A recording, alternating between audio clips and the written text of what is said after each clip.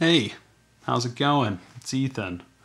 And it's been about an 8-month hiatus, but I felt like it's time to bring back the podcast that literally no one is asking for.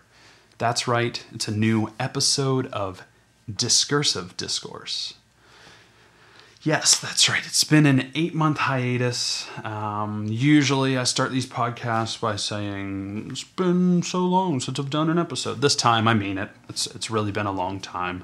But, you know, I went through like this phase over the last 6 months or so where I just wasn't feeling creative. I wasn't feeling the energy or the drive to create. And I did a few things, like I put out some videos, I did some photography, whatever. But just in general, I wasn't feeling like, oh man, I really want to do something. I really want to express myself creatively. That's a tough word for some reason. But I don't know, maybe the tide's shifting a bit.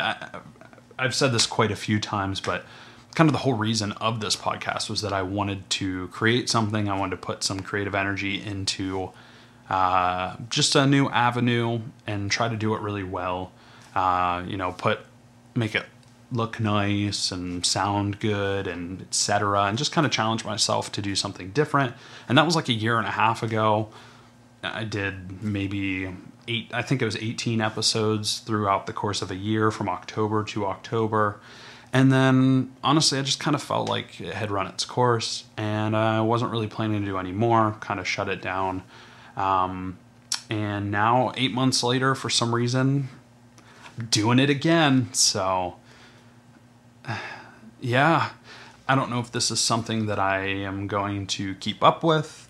We'll see. Maybe it's just a one-off thing because I just have energy right now, creative energy that I want to put out. But maybe it's something I need to do again. I don't know. It was a good exercise for me to just kind of spill the words, do kind of a video diary or whatever you want to call it, a journal. I think that's more of a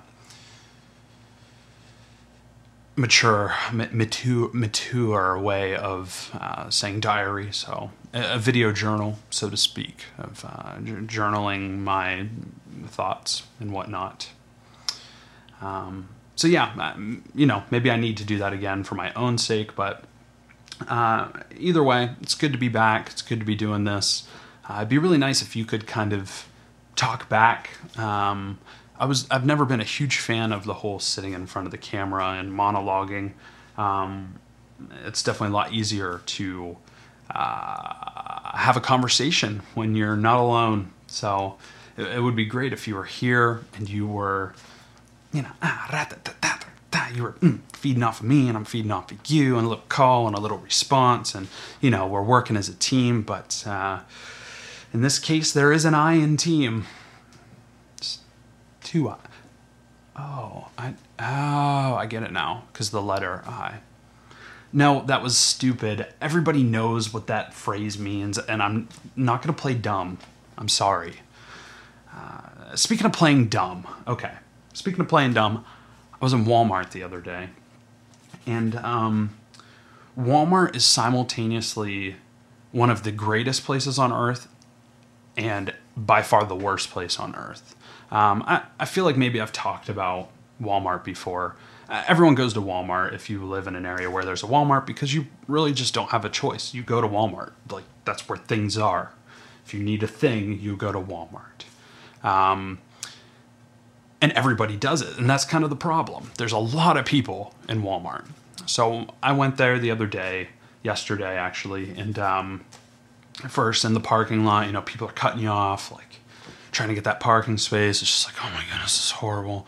And then you're inside, and like you're just trying to, there's aisles running this way, and you're trying to like come out, and then like people just jolt out in front of you, and like they just don't even look at you. They're just tunnel vision, like straight ahead, like. And it's so frustrating. So frustrating. It's like the blood pressure goes up. You don't know how to deal with it. You have to start like, what was that? Seinfeld? Serenity now. Serenity now. I feel like I have to do some serenity now. just to calm myself down. I need to, I just don't know how to deal with that a lot of times because people are very frustrating. And maybe you've experienced it. Maybe you're one of those people that just cut people off and whatever. But what I want to get at is in those moments, I look at those people and I'm like, how can you be so rude, so ignorant? Like, how can you be so unaware? Literally zero awareness. And how can you be so selfish? Because let's face it, whenever someone is just doing something for their own benefit and they don't care about you, you see it as selfish.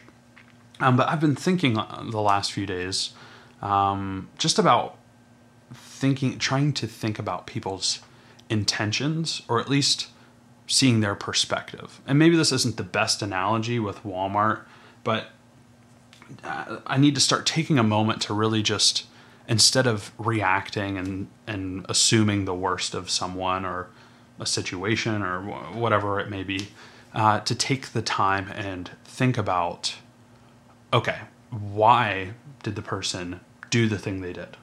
Why did they say what they did? Why was their action to jolt out in front of me with their shopping cart? Was it intentional? Were they intentionally trying to upset me, offend me, inflict pain, etc.? Was it an intentional act? Or was their intention simply to also try to get in and out of Walmart as fast as they can? I don't blame them if that's the case. If their thought was, I need to get out of the store, and the only way to do it is to put my head down and just go, listen, I can understand that. And I guess that's kind of where I need to work on myself a little bit, where I need to think about what was this person's intention. You hear it all the time, like, we live in a culture of offense. Everybody's offended about everything, yada, yada, snowflakes. And let's face it, people are a bit sensitive, because I think a lot of times we don't think about intentions. We just look at the action itself, and we don't think about what was intended with the action. And there's a lot of cases where someone will do something intentional to, hey.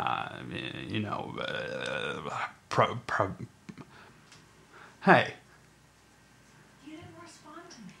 Yeah, because I'm in the middle of this and it vibrated a couple of times. I'm shooting a podcast. Go away. Go away, Mom. I'm shooting a podcast. Leave.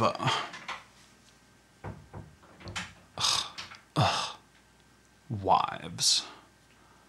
See, this is what I'm talking about. What was her intention there? Her intention's obviously to